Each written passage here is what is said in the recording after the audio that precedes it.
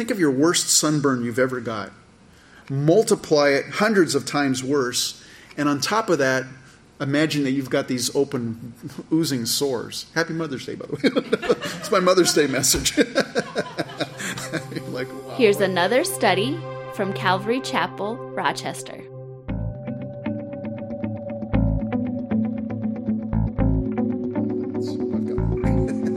All right. Revelation chapter 16. Hey, we've been going through the book of Revelation, for those of you that are here visiting. Chapter 15 we looked at last week, and I really entitled that a prelude to judgment.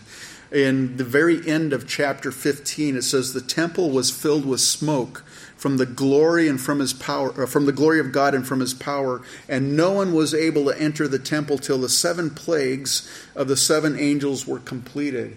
And so the glory of God filling the temple in heaven. And what's that a picture of? Well, God is alone in the temple in heaven. And people have thought, well, it's because he's weeping.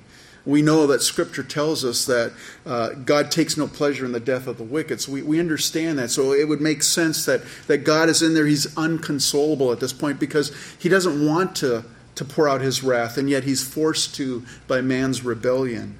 The other aspect of that is that the only time a man would go into the temple was to minister as an intermediate between God and man. And so at this point, there's no more need for an intercessor. Because this first bowl that we're going to look at this morning is poured out on all those who had the mark of the beast. And back in chapter 14, remember the third angel was flying around in heaven. And he was warning the inhabitants of the earth, don't take the mark of the beast. Don't worship the beast in his image. And if you do, there's literally hell to pay, basically. I'm paraphrasing. But they were warned already, so their fate is sealed. And so in that sense, when we get to chapter 16, God's wrath is being poured out. And so he's alone there in the temple. Well, we get to chapter 16, verse 1. It says, then I heard a loud voice from the temple saying to the 7 angels, go and pour out the bowls of the wrath of God on the earth. And we talked about it last week. And if you have the King James Version, it says vials. But that's really not a good interpretation, or not a good word, I don't think, because it actually is a bowl. It's wide, it's shallow, and so that the contents are spilled out rather quickly. Because if you had a perfume bottle and you flip it upside down, it takes a while to dump out the contents. That's the whole idea behind having a vial. But a bowl, it just comes out all at once. And as we go through these bowl judgments, you'll understand why. It's coming out in quick succession, and I believe also because of the severity of it at the end of the Great Tribulation. So we get to verse 2. It says, so the first went out and poured out his bowl upon the earth. And a foul and loathsome sore came upon the men who had the mark of the beast and those who worshipped his image. They had foul sores. The King James Version says noisome. Not a word we really use commonly. I mean, I don't use noisome. I got this noisome sore or whatever. But the word means it's hurtful. It's harmful. Actually, I looked it up in the dictionary. So I'm like, what does noisome mean in the King James, or not the King James, but the Webster's dictionary? And it actually means having an extremely offensive smell. So that kind of gives you an idea of this foul sore that these inhabitants have, and it's loathsome. That means it's grievous. It's malignant, is another word. So if you can put that together, it's a festering, oozing, smelly, because there's rotting flesh or whatever, pus. I don't want to get too gross out, but it's a bad sore. It's not a good deal. And actually, as we go through these bowl judgments, it's interesting because they're very similar to to the judgments that were the plagues that were poured out on Egypt when God was getting Pharaoh to release the children of Israel out of bondage in Egypt. Let me read this out of Exodus 9. You don't need to turn there, but Exodus 9 verse 8, it says, Moses and Aaron took ashes from the furnace and stood before Pharaoh, and Moses scattered them toward heaven. And they caused boils that break out in sores on man and beast. And the magicians could not stand before Moses because of the boils, for the boils were on the magicians and on all the Egyptians. Some of the plagues the Egyptians were able to mimic. They were able to perform also. But this was one that they weren't able to do. Who would want to anyways? Interesting. So these foul and loathsome sores. The Lord warned the children of Israel at the Mount of Blessing and Cursing. It's in Deuteronomy 28. He said, if they rebel against the Lord, and I'll just read this to you. It says, the Lord will smite thee with the botch of Egypt, and with the emerods, and with the scab, and with the itch, whereof thou cannot be healed. I mean, just the botch. I mean, it just sounds bad when you hear it that way. But this is a picture. Of course, this is the sores that they have.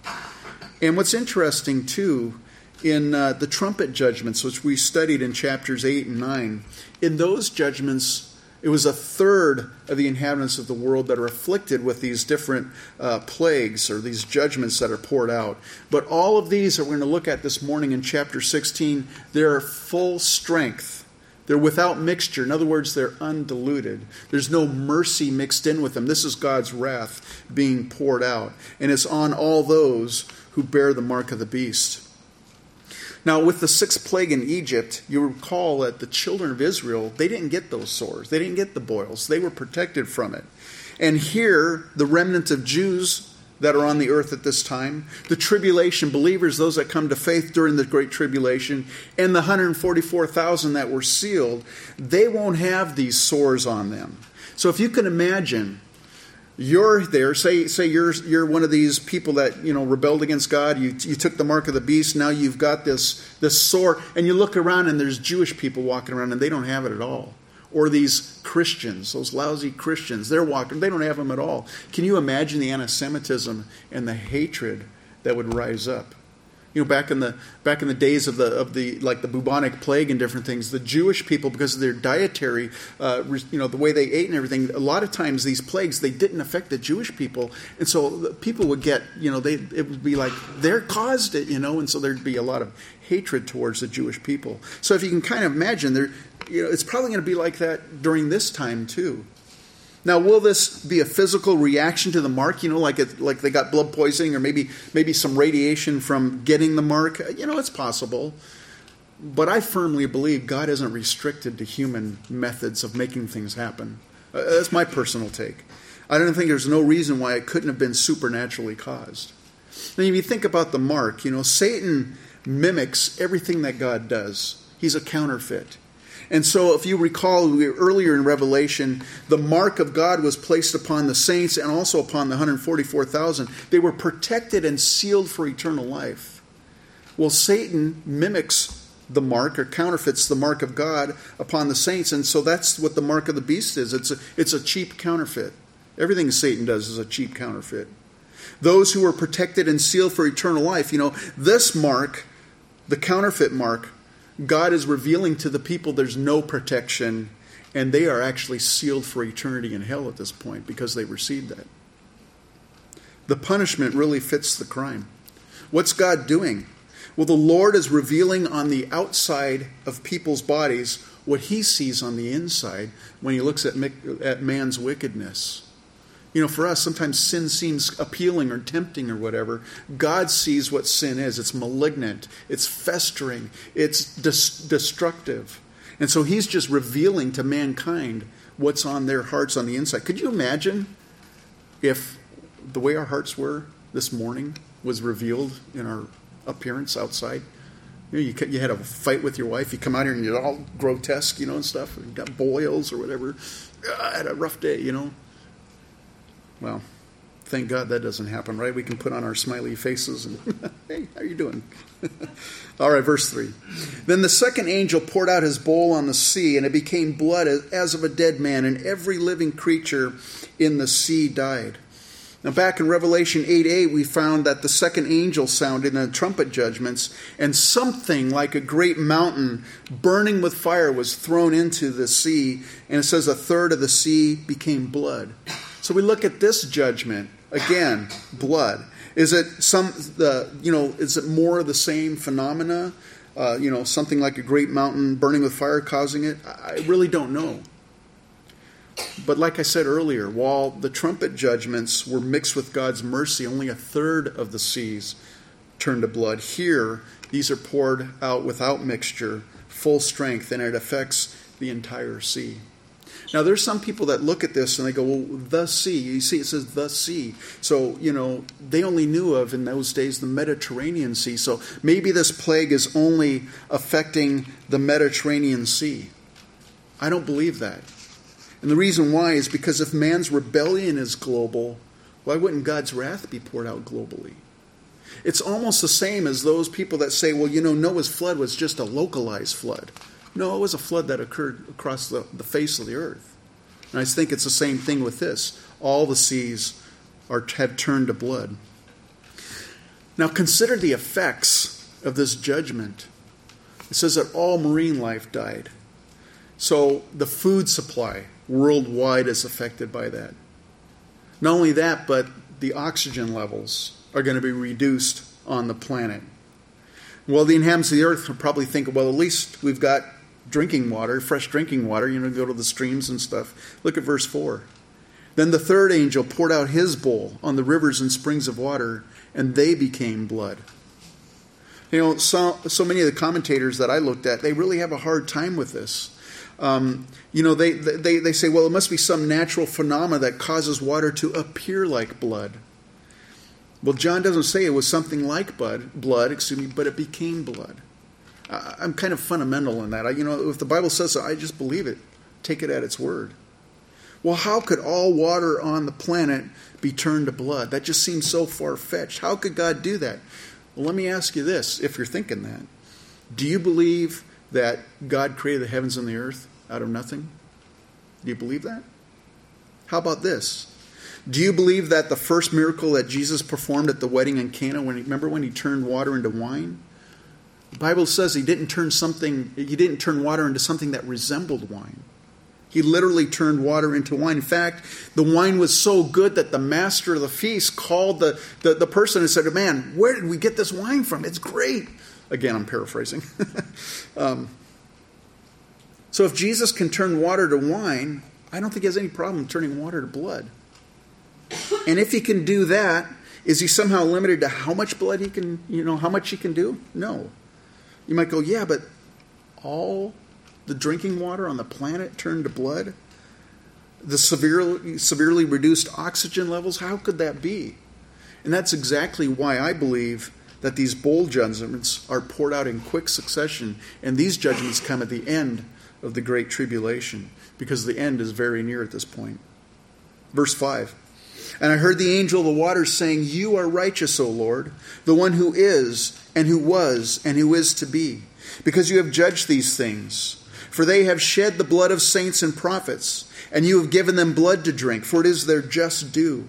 And I heard another from the altar saying, even so, Lord God Almighty, true and righteous are your judgments. Now, I don't mean to be facetious here, but, I don't believe that there's a demon of the dead car battery or a demon of the flat tire. Sometimes things happen in our cars, we go, man, the demon of the flat tire, I rebuke you, and stuff. And, maybe instead of rebuking the demon of the dead car battery, maybe it's possible God's just allowed it to teach you patience, or maybe to be a better steward of what he's given you, or maybe he's arranging it so that you're going to get alternate transportation, and he's going to put you in a situation where you have a divine appointment with someone. Who knows? While I don't believe, there's a demon behind every car problem we have, it's fascinating here that there's an angel of the waters. That just jumps out at me here. We know from the book of Hebrews that angels are ministering spirits. They're sent forth to minister to those who will inherit salvation. Well, evidently, some angels are also placed in charge of the forces of nature. Because we recall back in Revelation 7, there were 4 angels that held back the 4 winds that blow upon the earth. And so these angels, they say, you are righteous, O Lord, the one who is and who was and who is to be, because you have judged these things. For they have shed the blood of saints and prophets, and you have given them blood to drink, for it is their just due. God, the bloodshed, the violence that occurs on this planet, God cares about that. In Matthew 23, verse 33 through 36, Jesus is speaking to the Pharisees and the rulers and the scribes of Jerusalem in those days, and he said, serpents, brood of vipers, how can you escape the condemnation of hell? Therefore, indeed, I send you prophets, wise men, and scribes. Some of them you will kill and crucify, and some of them you will scourge in your synagogues and persecute them from city to city, that on you may come all the righteous blood shed on the earth, from the blood of righteous Abel to the blood of Zechariah, son of Berechiah, whom you murdered between the temple and the altar. Assuredly, I say to you, all these things will come upon this generation. And with these judgments here, God's only giving people what they want. Because the beasts and his followers, they're bloodthirsty. Even look in our day how violent things are. So God is giving them what they want, blood to drink. Like I said earlier, no human life is insignificant to God. Every single baby that's been aborted is important to God, is significant. Think of all the genocide that's occurred in man's history. All the senseless murders, the mass executions, all the stuff that ISIS has been doing, right? They're beheading people, they're throwing people off of balconies and all that.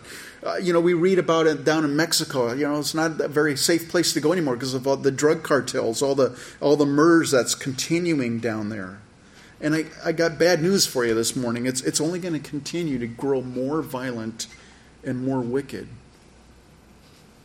Well, all the blood, all this innocent blood, it cries out from the ground to the Lord, and he's avenging all that bloodshed.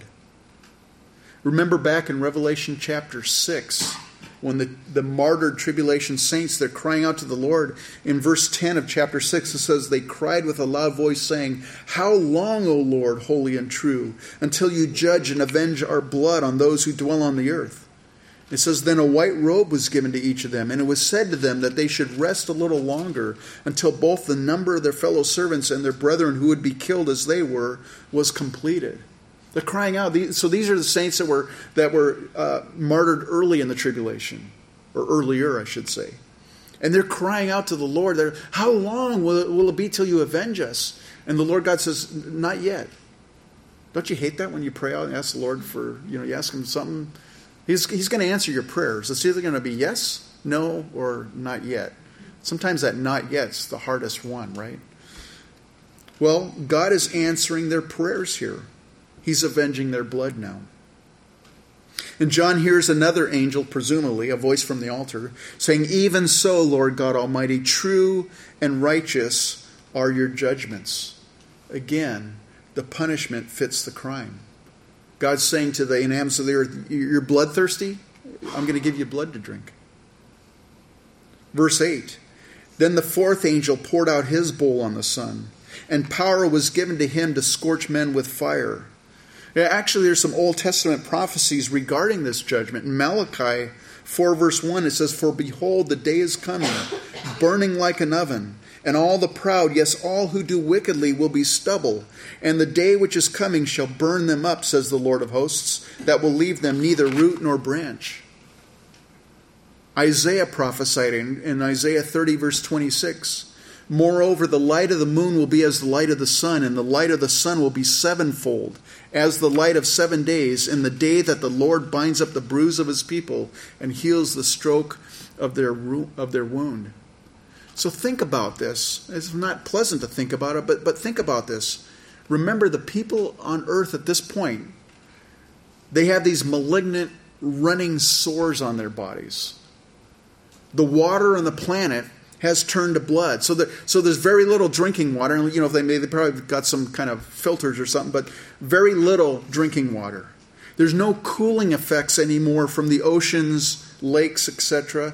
There's severely reduced oxygen levels, and it stinks because of all the dead mammals, our marine life, and the people themselves with their sores. And now, on top of that, they're burned with intense heat. I don't know how many of you, I grew up in California, and I know you don't have to be in California to get sunburns, but I remember some pretty bad sunburns when I was a kid. I mean, so bad, I was at the point where it was almost like sun poisoning. My mom actually gets sun poisoning if she's out too long. But think of your worst sunburn you've ever got. Multiply it hundreds of times worse, And on top of that, imagine that you've got these open, oozing sores. Happy Mother's Day, by the way. It's my Mother's Day message. Like, wow. Henry Morris says this: solar radiation will evaporate great quantities of water from oceans and other water surfaces. It's going to result in lowered water tables everywhere. More water vapor will stay aloft, strengthening the greenhouse effect, which of course would be an increased heat and humidity. Any rain or hail that does reach the surface on the earth will probably be in the form of violent thunderstorms and tornado cells. Then he says this: the ice sheets on Greenland and Antarctica would melt, probably faster than the evaporation process, which would result, of course, in a rapid rise of sea level. Many of the coastal cities, you think of New York, all those big, large cities are going to be inundated at that point. You think about our sun and the earth, our position. The earth's position relative to the sun, it's perfectly designed by God. It's perfectly designed to sustain life on this planet. If we were a little closer to the sun, we'd burn up. If we were a little bit further away from the sun, we'd freeze over. God has placed us perfectly within our solar system. And He's given us this atmosphere, our environment. It's all created to sustain life. But man, throughout history, has continued not only to not acknowledge their Creator, but they've rejected Him. And we'll see in the Great Tribulation, they're going to shake their fists at Him. And they're going to continue in their sin, all the while enjoying the benefits that He's provided on this earth, which we call it the common grace. The rainfall, everything you can think of that's created to sustain life. Mankind enjoys that. Well, He's not going to let them continue sinning before His face and enjoying His common grace indefinitely. So He's giving him what He's doing here. He's giving them a foretaste of hell. This is what the lake of fire is going to be. Verse 9, and men were scorched with great heat, and they blasphemed the name of God who has power over these plagues, and they did not repent and give Him glory. Now, some people say, the fact that it says here that they did not repent, that means that they're still being given a chance to repent at this point. I don't think so, personally. Because if this is happening to all that have the mark of the beast, their fate is already sealed by taking the mark. I think what's taking place here, it's just proving what God already knows. He knows that at this point, the people He is afflicting, they're beyond repentance. They don't repent and give Him glory, and it just proves His point. Think about that. How hard does a man's heart or a woman's heart have to get to where, remember the other chapter, angels were flying around warning people audibly, visibly from heaven, and they still refuse to repent. Remember the story that Jesus told of the rich man who went to heaven, went to Hades, and Lazarus went to Abraham's bosom, and the rich man that was in Hades, he said to Abraham, I've got 5 brothers. Send someone to warn them about this place. Well, God knows the heart of man. And Jesus said, Abraham said to that rich man, hey, they have Moses and the prophets. In other words, they have the word of God. Let them listen to them. And then the rich man said, No, Abraham, but if someone came back from the dead, surely they believe that. And Abraham said, even if someone comes back from the dead, they won't believe. Because that's the hardness of man's heart. And here, you think, all these things are happening, surely they're going to repent. But their hearts are so hardened, they're not going to repent. Let's look at the 5th judgment, verse 10. Then the 5th angel poured out his bowl on the throne of the beast, and his kingdom became full of darkness, and they gnawed their tongues because of the pain. We know from Scripture that Satan's the ruler of the darkness of this age. Jesus said in John 3:19, and this is the condemnation, that the light has come into the world, and men loved darkness rather than light, because their deeds were evil. Again, the punishment fits the crime. God's giving them the darkness that man craves.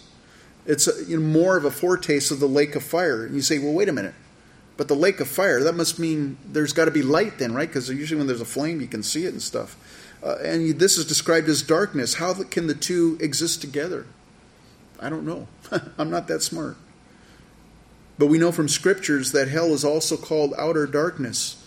Jesus said there'd be weeping and gnashing of teeth there. So in some way there's this burning fire, and yet it's not producing light because they're in darkness. Of course, spiritual darkness, but probably physical darkness as well.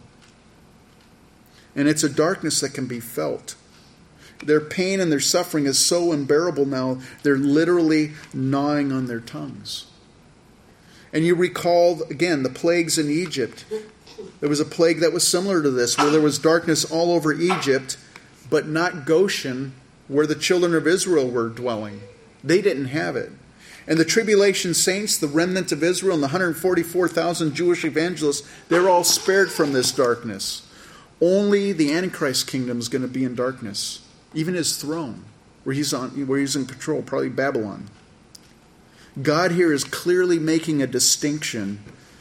The distinction is God is light, his children dwell in that light, and Satan and his followers, they dwell in darkness.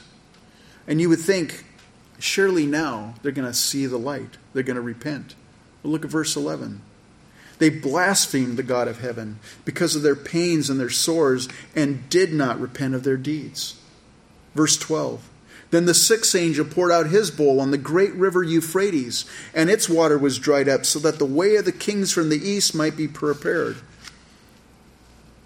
Dr. Henry Morris says this: the fourth bowl judgment will not only melt the great ice sheets of Greenland and Antarctica, but also the ice caps and glaciers on the mountains of Armenia, which is the source of the Euphrates River. So these mountains, the mountains in Armenia, they actually are the source of the Euphrates River, and they're going to melt. So eventually there won't be water flowing into the Euphrates River, and it will dry up. But what's interesting about that, remember Mount Ararat is located in those mountains. And if all the water eventually dries up, all those ice glaciers and snow caps melt from those mountains, could it be that at that point Noah's Ark's going to be there for everybody to see in plain view? God's judgment, God's showing them, finally. Because there have been people that have gone up and they've climbed Mount Ararat, and they've supposedly taken back pieces of gopher wood, or they found pieces, and stuff. And to this day, there's different places where they think it might be. But can you imagine if all that ice is gone? There it is, sitting right there.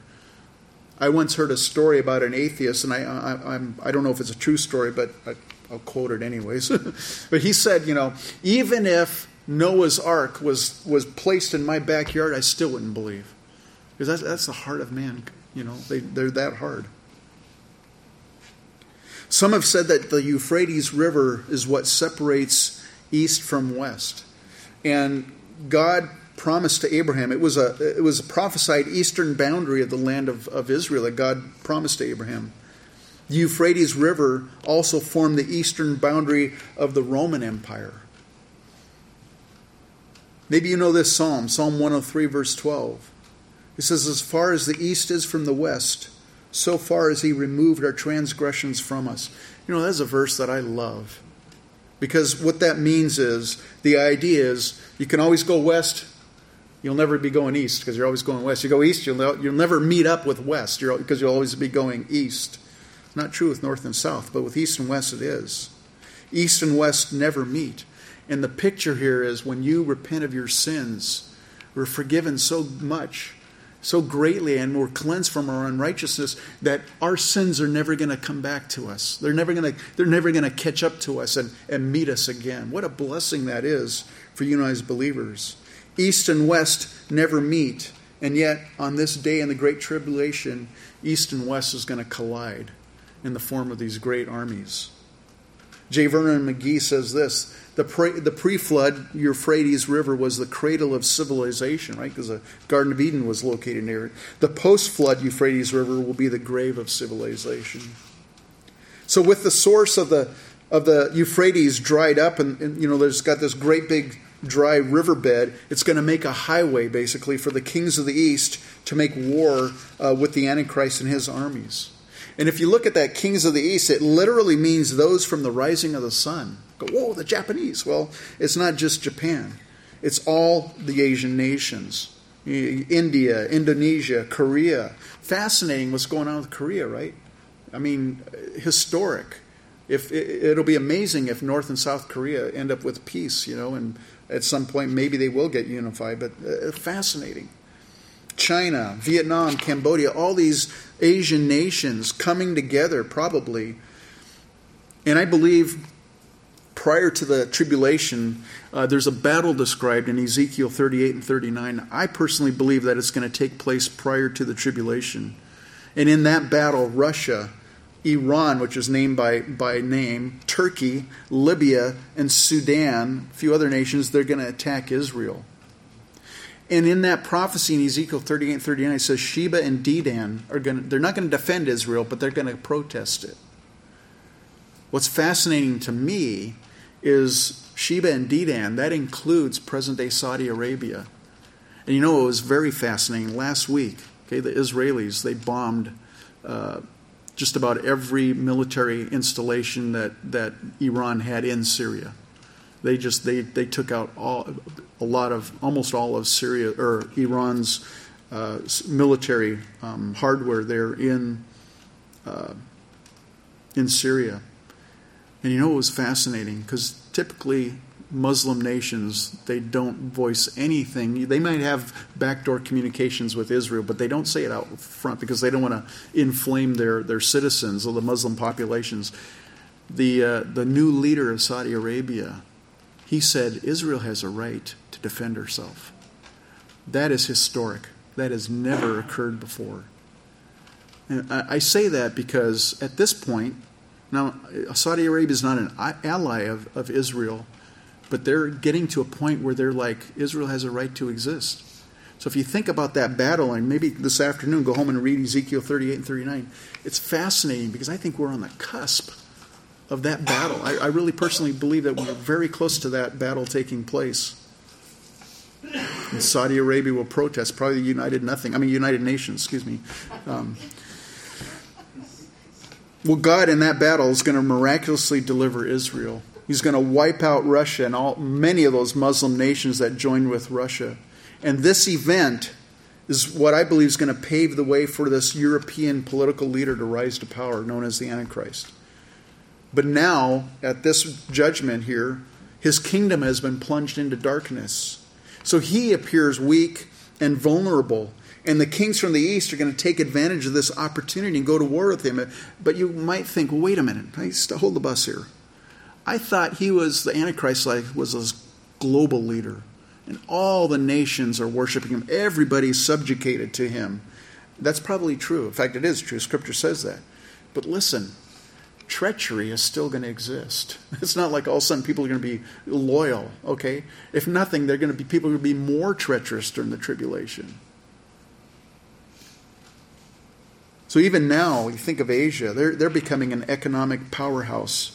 And if you studied the Battle of Armageddon, you think about the amount of money it's going to take to field an army as large as these armies that are going to come. It's amazing. Well, we get to verse 13 and 14, and there's an interlude in the chronology here. Verse 13, it says, "And I saw 3 unclean spirits like frogs coming out of the mouth of the dragon, out of the mouth of the beast, and out of the mouth of the false prophet. For they are spirits of demons performing signs which go out to the kings of the east and of the whole world to gather them to the battle of that great day of God Almighty." Isn't that interesting? A spirit in the Bible, the Holy Spirit in the Bible is pictured as a dove. These demons are pictured as frogs, or they look at appearance like frogs. Maybe if you don't like frogs, you're probably like, yeah, the demon frog, Is it, again, the description is they're like frogs, so it's not frogs, okay? They're like frogs. Maybe in their appearance, maybe in their mannerisms, the way they hop around, or their, the noise they make. By the way, any of you know what the difference is between a cat and a frog? Any cat lovers here? All right, we got to figure out, okay. You know what the difference is between a cat and a frog? A cat only has 9 lives. A frog croaks every night. All right. I won't quit my day job. Okay, anyways. I was really working on that delivery for that too. All right. Listen, this is my personal belief, and I get it breaks my heart when believers believe this, but I really believe that the Bible clearly teaches that once a person is born again, once they have the Holy Spirit, it's a seal of our salvation, a believer cannot be demon-possessed. And it breaks my heart when there's some believers that believe that. They think, I'm demon-possessed. I've been talking with a guy recently. He's always, demons are oppressing him all the time. I don't believe that a person can be demon-possessed if they're a born-again believer. But that's the only type of person that cannot be demon-possessed. Everyone else, man, they're fair game. And what's gonna happen? You look at what's taking place here. Man's heart is so hard at this point. They're hardened to the Lord.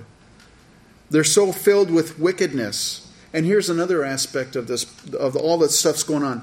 Think of the drug epidemic. Right now we got that opioid crisis, right? And all the other drugs that are being abused right now. Think about when people have these sores that they just can't escape them, and the heat, the incredible heat, and that sense of hopelessness. And when the world is just completely in upheaval, think of the people that are going to be trying to anesthetize or to numb themselves from not only the pain of, the sense of pain, the intense pain, but also from their sense of hopelessness. So their brain, they're not going to be thinking clearly. On top of that, they're going to have demons driving them. We also studied at some point during the Great Tribulation, when the sixth seal is open, that was quite a few chapters earlier, there were these demonic creatures that were like locusts, and they were like flying scorpions. Remember that? And they were afflicting people, it says, for 5 months. And it says, in those days men will seek death and will not find it, for they will desire to die, and death will flee from them. Can you imagine? You can't even commit suicide during that time. It'll be that horrible.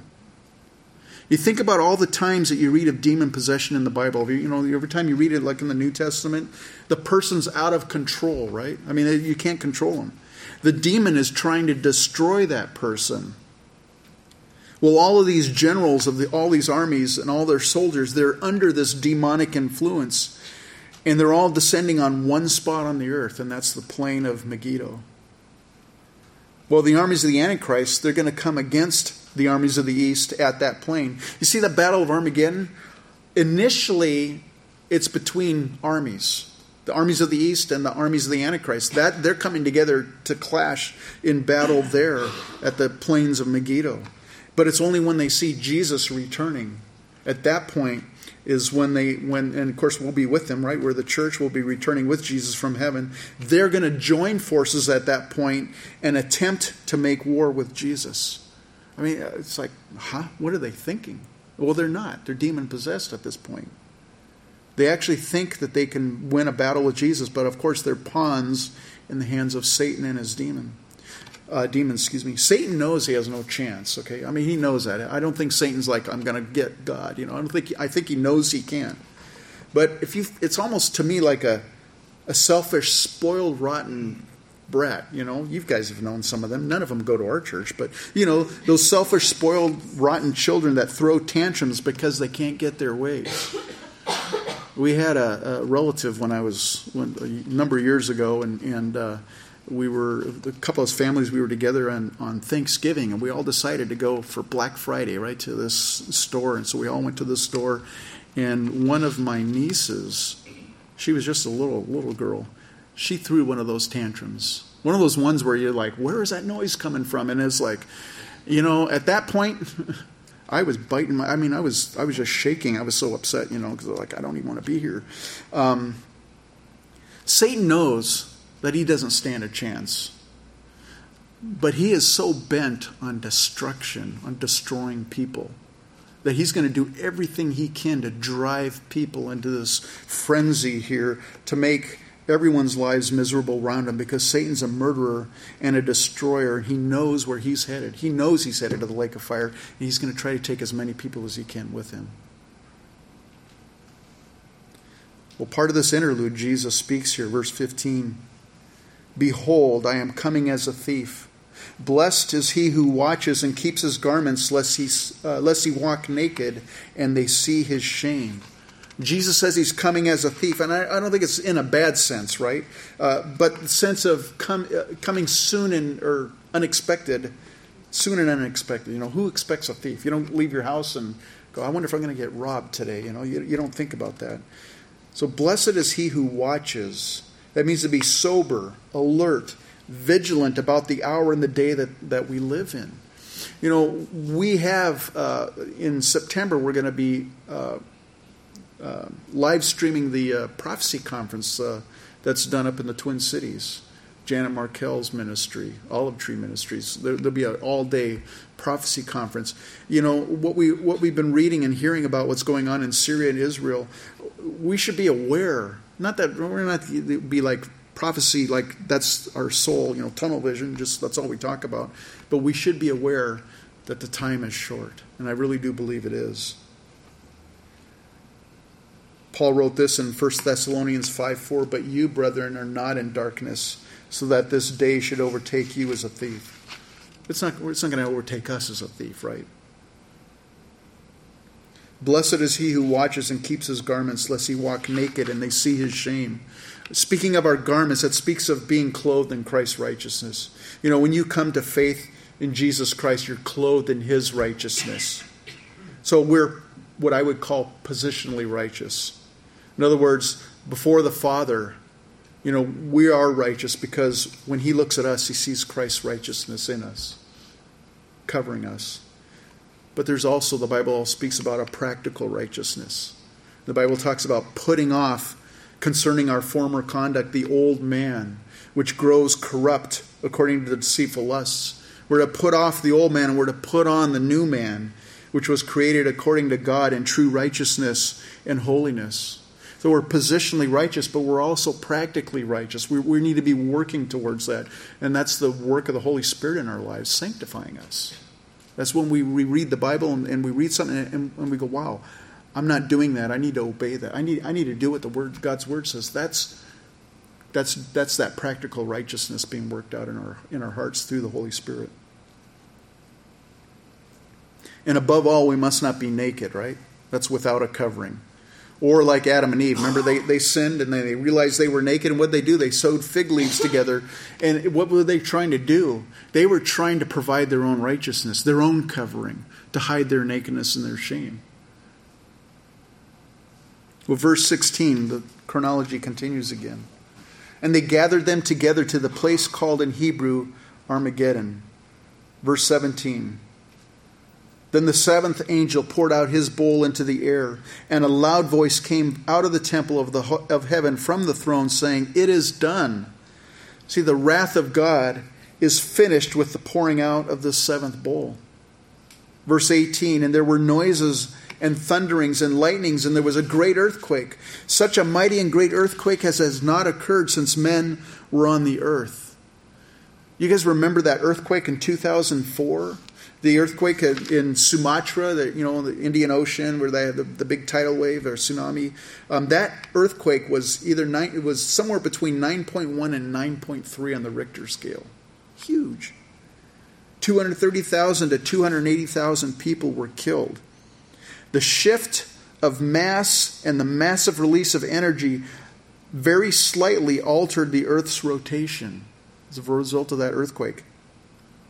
The earthquake shortened the length of a day by 2.68 microseconds. You might go, what's that, microseconds? It's still a big deal. It's a big deal. It also caused the earth to minutely wobble on its axis by up to 2.5 centimeters, which is about 1 inch, in the direction of 145 degrees east longitude. That was a powerful earthquake. And guess what? That was not the largest earthquake ever recorded. There's 2 other ones that were greater than them. Well, this earthquake that's taking place in verse 18 is the mother of all earthquakes. There's our Mother Day theme. It's the mother of all earthquakes. Sorry. Got to get the Mother Day theme in here somewhere. Verse 19. Now the great city was divided into 3 parts, and the cities of the nations fell. And great Babylon was remembered before God to give her the cup of the wine of the fierceness of his wrath. The great city, I believe, is Jerusalem. When you're looking in you're looking in Revelation, it talks about that city. It's talking about Babylon. When it's the city, I think it's Jerusalem. And then it says the cities of the nations fell, probably including the newly established city of Babylon, which, by the way, we're going to study that next week, the destruction of Babylon. Verse 20, then every island fled away, and the mountains were not found. Every island fled away, and all the mountains were not found. That's fascinating. During the millennium, Jerusalem, which is referred to as Mount Zion, it's going to be the only elevated city on the planet. Everything else is leveled by this great massive earthquake. The Bible says that you and I as saints, we're going to reign and rule with Christ. And I know a lot of people say, well, I know where I want to reign and rule. I want to reign and rule in Hawaii. I don't want to reign and rule in Byron. I want to be in Hawaii, But guess what? Hawaii is not going to be Hawaii. It's like, in fact, Byron might be the choice spot on the earth. Who knows, It isn't now, but it might be at some point. I'm sorry. If you're from Byron, I apologize. I like to get that little dig in once in a while. Verse 21. And great hail from heaven fell upon men, each hailstone about the weight of a talent. Men blasphemed God because of the plague of the hail, since the plague was exceedingly great. A talent is somewhere between 108 to 130 pounds. So you imagine 108 to 130 pounds, that's how much she weighs? Oh, okay, you're pointing at her. Can you imagine something like that falling out of the sky? There's going to be nowhere. You go inside the house isn't going to survive anything like that. What's fascinating about this last plague, or this last bowl of wrath, again, the punishment fits the crime. The judgment for blasphemy in the Old Testament was stoning. And here, man's been blaspheming the Lord God, and they're going to get stoned for it. And guess what? They blaspheme even after that. Steven Spielberg's pretty good at making movies. Some of his movies have been pretty amazing, He could never come up with a movie that depicts how terrible life is going to be during the Great Tribulation. He couldn't even come close to imagining it, putting it on film. I'm not into nightmare. I hate horror flicks, but Wes Craven, he made those. Was he the one that made the Halloween flicks or whatever? But anyways, he could never come up with a nightmare as horrific as what we've just studied during the Great Tribulation. When I was a youngster, we had people that lived down the street from us, and I had 2 brothers and a sister, and they were 4 kids, 1 girl and 3 boys, and we were all kind of close in age to each other. And my friend Randy, I don't know where he was one Saturday, but he wasn't around. And my older brother's friend Russell, well, I called him Rusty back then. Rusty came over, and he's like 5 years older than me, and I was just a little guy, and he wanted to go to some movies, and my brother wasn't around, and his brother wasn't around, so he asked my mom if he could take me. So I got to go to a movie with this big guy, and it was kind of like cool. Well, my mom let me go, and he took me. It was a double feature on a Saturday. Escape from Planet of the Apes. You remember that movie? I saw it in the theaters. And the second movie was Soylent Green. Soylent Green's made out of people. Okay, anyways, you had to have been there. That's gross. No, you didn't have to be there. But anyways, I was just a little guy. I'm sure if my mom knew where I was going, she wouldn't have let me go. But, she didn't. And I remember being so impacted. I mean, it's like, I was just so over, it was an overwhelming movie. It was scary. And you know how most of the movie theaters, a couple of them are like that here. When you exit the movie theater, you come out and you're out in the parking lot, right away. You open the doors and there you are in the parking lot. There's a couple of them that aren't like that now in Rochester. You kind of go through the side of the entryway. But I remember a lot of movie theaters, you're in this dark movie theater, and then the movie's over, and you stand up, the doors open up, and you're out in the broad daylight and normal life again. Some movies, especially if you get caught up in them and they're like really theatrically, or they're done really well or whatever, they can seem like reality, can't they? I mean, you get so into them. I'm that way anyways. I get really into movies. And it may seem like reality, but it's just a movie. You get out of the movie theater, you open the doors, and I'm glad that's over. Don't have to worry about eating Soylent Green or anything like that. But this is not a movie. This is reality. It's true, and it's going to happen. But look outside right now. It's not too sunny right now, but boy, we got blossoms on the trees. It's beautiful out right now. We've got, the leaves are just starting to bud on the the plants are starting to grow. It's beautiful outside. We've got some warm breezes. Why do I say that? You see, God is still showing his love and his kindness to this world right now. It's what we call his common grace. He's so kind and he's so patient with the world. And you'd think, with all these bad things that are happening, surely people are going to repent. No, they're not going to repent. The Bible says it's the kindness of the Lord that leads to repentance. And right now we're in an era where God's just pouring out his love towards us. His kindness, his patience, and his mercy. I'm going to close with this verse that Paul wrote, 2 Corinthians 6, verses 1 and 2. And the worship team, you guys can come on up if you want. We then, as workers, together with him, also plead with you not to receive the grace of God in vain. For he says, in an acceptable time I have heard you, and in the day of salvation I have helped you. Behold, now is the accepted time. Behold, now is the day of salvation. If you have a personal relationship with Jesus Christ this morning, the Bible teaches that you and I, we're going to be raptured out. We're going to be taken out of here before the tribulation occurs. We won't have to endure what people are going to endure here, but you have to be a born-again believer in Jesus Christ. Otherwise, this will be your nightmare if you don't have a relationship with Jesus. I hate to say that, but it's true. Why don't we go ahead and go, Lord, in prayer. Heavenly Father, I thank you for your word this morning. Lord, I know it's a somber chapter.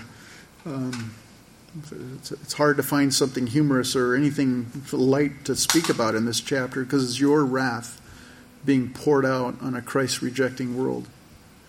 But Lord, just like a bad movie, it ends and we step out in the parking lot, we realize it was just a movie. Life continues right now. And Lord, as we finish studying this word, we look out the windows and we realize, Lord, this is speaking of a future time. It's probably coming soon, but it's still future.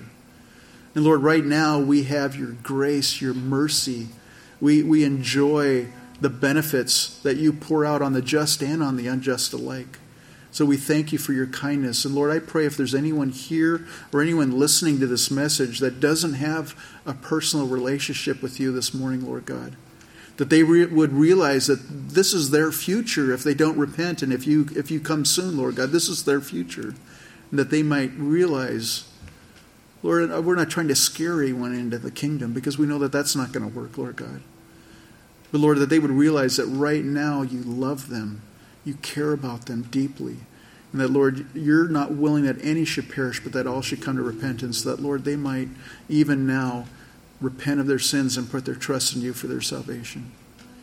And Lord, for those of us who have taken that step, Lord, we've repented of our sins. We've been forgiven. Lord, positionally, we are righteous before the Father right now. If we were to die this moment, we would go to heaven because of your righteousness covering us. But Lord, we're still on the earth now. We're still in our flesh.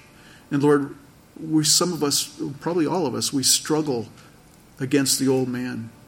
And I pray for each one of us, Lord, that we would realize that time is short.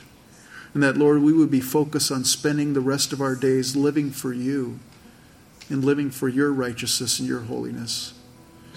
And so, Lord, I thank you for your word this morning. In Jesus' name I pray. Amen.